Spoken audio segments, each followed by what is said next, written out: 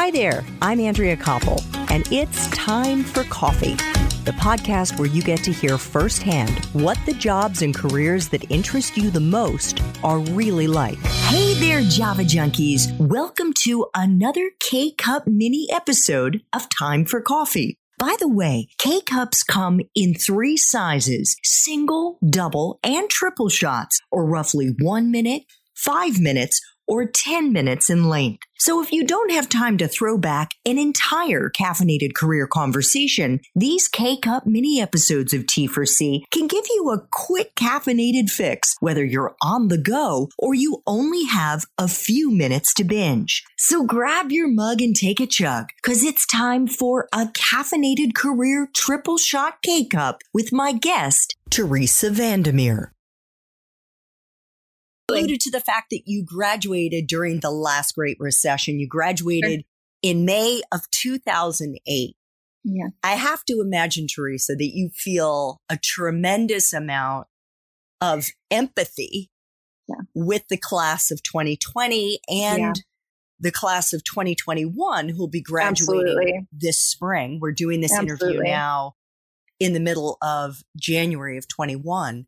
Absolutely. What advice do you have for these young students who have either already graduated or about to graduate into a terrible economy with the coronavirus still around? Sure. You know, I really do have a lot of empathy and compassion. And I remember being turned down for a retail job after I had graduated and just feeling like, wow, I can't even get a job at a store, yet even though I have this 4-year degree. But as I just shared, I needed a different path, and there was a different path. And so what I would say, you know, I know it can be hard to just like wake up every day and say, okay, I'm looking for a solution. I'm looking for a job. I want to work in this space. And to feel that like rejection, or to feel like I don't know how I'm ever going to get to the place where I really want to be. And what I would say to that is like, you know, maybe you can't keep your energy up every single day, but try to look at the context. Things will not be like this forever. They probably won't even be like this for 1 more year. There is going to be an opportunity for you. And so to keep your eyes and to keep your attention pointed outward, to keep conversations happening, to keep up those efforts, you know, eventually something will work out. And just assume that it's not going to work out right now. Assume that it's going to take 6 months.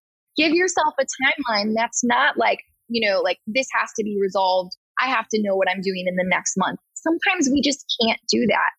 And I come across that even as an entrepreneur where I'm like, I really want to know, like, what will my numbers be next month? I don't know what my numbers are going to be next month. I have no idea what's going to happen, right? Like there are all these things that we can't control. So the only thing that we can control is ourselves, and just keeping an outward look and a motivation, knowing that that opportunity will arrive at some point. 100%. I agree. Now, I actually have your resume right here, and I usually mark them up. Oh my gosh. You know, it's fun to look at. If you know, I sent mine. You know, I don't need to send it to early. So, yeah. Well, I see that you got an internship in January of 2009. You graduated in May, and there's like a gap, and that may be the gap when you were working at the temp agency. Mm-hmm. But you worked for 4 months at Amnesty International. Yeah. Would you say that was your first professional experience after you graduated, or was there something else? Yeah, I would say that was it. So after I graduated, I went to India, and I had this whole big scheme. I was going to take a pony caravan with this Women Weavers Cooperative to Tibet and like work and like get footage of them getting this like raw cashmere from these goats that they were herding. I just had this like big scheme. And when I got to India, it fell apart. And so I needed to do something. Amnesty International had an office in Delhi. And so I was able to use my writing skills to edit their magazine.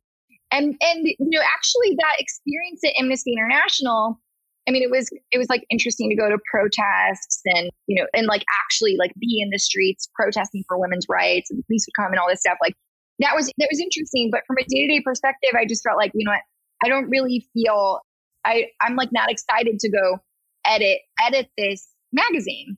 And so that was a sort of thing in the keep doing your own stuff. You like go and source from these artisans and sell it. And that eventually led to Work Shelter. But yes, that time at Amnesty International was the first like post-college opportunity.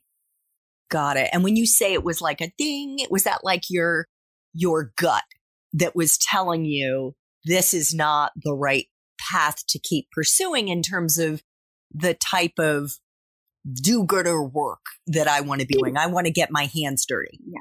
Exactly. Maybe I'm short-sighted, but I didn't believe that I was really making a significant impact with the editing that I was doing. And I'm not saying that work's not important. I believe that it does contribute. But for me, I knew that I wanted to really see with my own eyes. I didn't want to just say like, oh, we're putting this thing out into the world. Hopefully people read it. I really wanted to be more direct. Like, these women need something. I'm going to see if I can get it to them. Okay, we're going to grow that and grow that and grow that. I love it. And in fact, I just posted this week on LinkedIn about how I think that we find what is the right fit for us in terms of our careers is less of like a chef following a set recipe. And it's more like mad scientist in the laboratory, right? Like throwing in different things. Poof, let's see if that works, right? It's like you're working on a formula. That totally resonates. And you don't know how things are going to taste always, right? Like, and just to share like a small moment of vulnerability, some of those early jobs I had, I would wake up and cry every day. I would wake up and cry. I had a hard boss. I didn't want to be working in the pharmaceutical industry. I didn't believe I believe there were ways that I could help people and I wasn't doing it. And I really felt like a deep moral contradiction. But now when I think back to all those times, I think about what I took with me. I learned how to follow project management plans. I learned about timelines. I learned actually on somebody else's dime. I had to show up. I had to do the work, but I got paid to do that. And so, Work Shelter, what I do at Work Shelter, all these skills, sure, I developed some as I was going along actually building this business. But a lot of them I brought with me from those jobs that I had that, I woke up and cried about because I didn't want to go to in the morning. So, oh my gosh, it's okay. Thank you so much for sharing that. I'm giving you a big virtual hug. Thank you.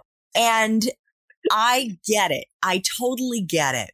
Yeah. So a year after your Amnesty internship ended, and almost 2 years after you graduated, you get a couple of jobs. The first one is at Champion Learning Center, where you were a tutor for underserved students from failing school districts. Sure.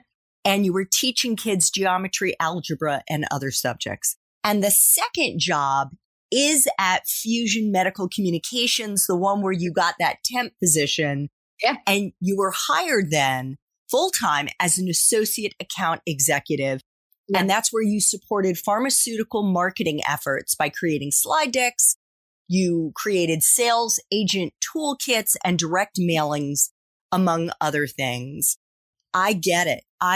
Like, it was paying the bills, but you were also learning skills. You stayed there for 5 months at Fusion. And from there, you moved to translations.com. I'm sharing this. I'm kind of breaking it down for our listeners because I think it's really helpful for them to hear how it isn't always a straight line getting to where you want to go, even though you knew in your mind what you wanted to do. Practically, you had to pay the bills. Absolutely. So you were doing what you had to do. And from there, as I said, you went to translations.com. You stayed there for a year. You joined as an account coordinator. You managed almost $2 million. It was a year book of business, $2 million a year book of business, and ranked among the top 3 revenue earners. And your next job was at Google.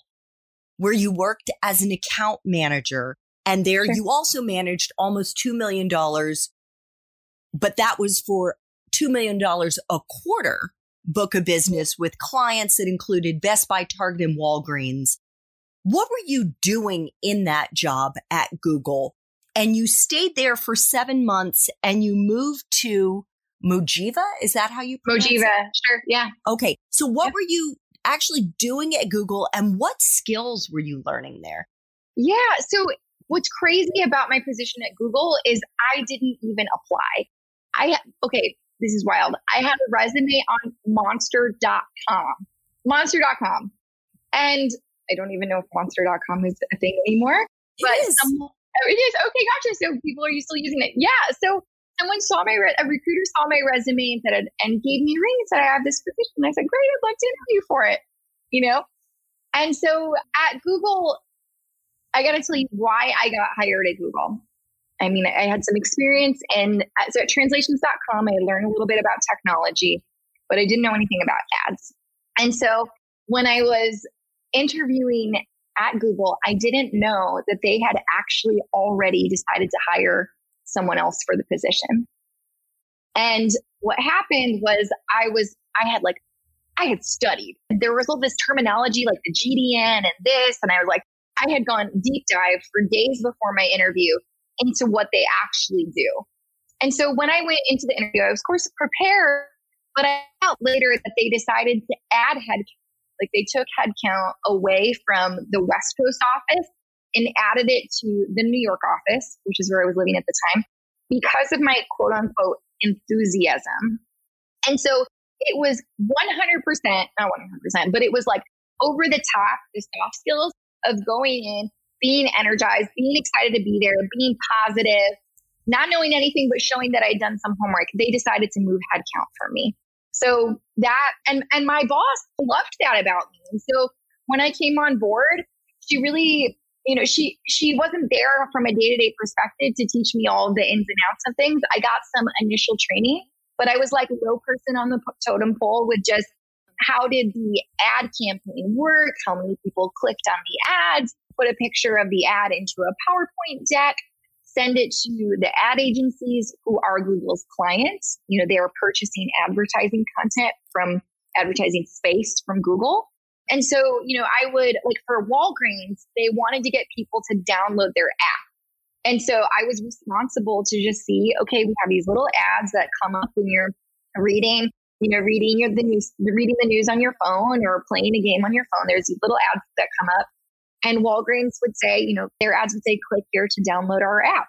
And so my job was just to make sure that the budget was spent properly, that the campaign was as successful as possible, and that the client really felt like their money was well spent.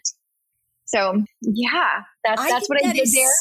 I love that example, Teresa, because what you said there about how the job was filled by the time you went in for the interview, but your passion and enthusiasm is what sold them on you. Yeah. Mm-hmm. And I'm guessing the fact that you did your homework. Absolutely. That is such a big takeaway that I hope our young listeners and viewers bring with them into their future job interviews. Let's fast forward, because from Mojiva, where you worked as a team lead and account manager, you actually then moved to the job in India. Is that right? The Associate Director of Offshore Operations Strategy at Viveka. Am I pronouncing that correctly? At Viveki. So Viveki is an agency that's owned by Publicis. And Mojiva actually went out of business. So I had made this jump from Google to Mojiva for a significant raise. And so that to me was really important at that time. There were a lot of perks of being at Google, but I had student loans to pay. And so I thought that, okay, if I'm to this up, I have the opportunity to not just make more money, but also have a little piece of equity. And if Mojiva gets acquired, I could end up making more money. And it's like, if I'm here to pay my bills, that's what I need to be doing. If I'm going to be doing a passion project, it doesn't matter as much.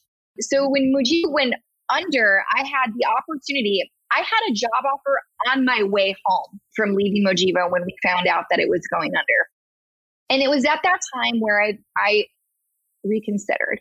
I could keep going. And in fact, I was going to get yet another raise. I could keep going down this account management, advertising track, but I don't want to. This is not my passion. And this doesn't actually help me achieve my goals to push my career further into strategy. It's just like, I don't want to just be an ad expert. I actually didn't like working and I didn't care about the ads. I didn't feel like it was making the world a better place. And so it was at that moment that I took a pause. And so I was applying for business school, but at the same time, I was looking for additional work opportunities. And I ended up being the only person that was interviewed for this offshore director role, because the combination of having spent a bunch of time in India and also been specifically in the nitty gritty of running the ads myself, that was an experience that not a lot of people had. And also the willingness to go to India was a huge contribution to that too, because they needed somebody who was going to go to India and work with the team once a quarter. And a lot of people don't want to go and sort of like disrupt the comfort and normalcy of their lives from a day-to-day perspective. But that's really how that next bridge happened. I took a moment to say, you know what, I have to pause. And it's a luxury I need to take right now, but it's not a luxury, because I know if I keep going down this track, I feel like I'm on like a treadmill of doing work that is not really, it's paying the bills, but it's not furthering my career goals. So in the early days, I just had to pay the bills. And then after that, I needed to start making strategic decisions about how to better achieve my life goals. And that job, as mentioned, became the bridge to running Work Shelter full time. Love that. In the Espresso Shots interview, and our listeners should check out show notes to see if Teresa's Espresso Shots episode has already dropped. Just check out show notes for this episode to see if it has. She mentioned that she, as she said, was applying to business school, and then the Viveki opportunity came about, and she was like, well, hold on a second. I can go to India, which is really what I want to do, even if it isn't exactly the job function that I want to do. And you had already started Work Shelter. So you were like, then on my weekends, I can work on my side hustle. Exactly. Thanks for tuning in to this K-Cup mini episode of Time for Coffee. If you want to listen to our entire caffeinated career conversation, please check out the show notes for this episode. Thanks so much for listening to Time for Coffee, where the professionals in the jobs that most interest you always have time to grab coffee 24/7, no matter where you live. I have one quick favor to ask you. Remember to rate, review, and subscribe to Time for Coffee. Thanks so much.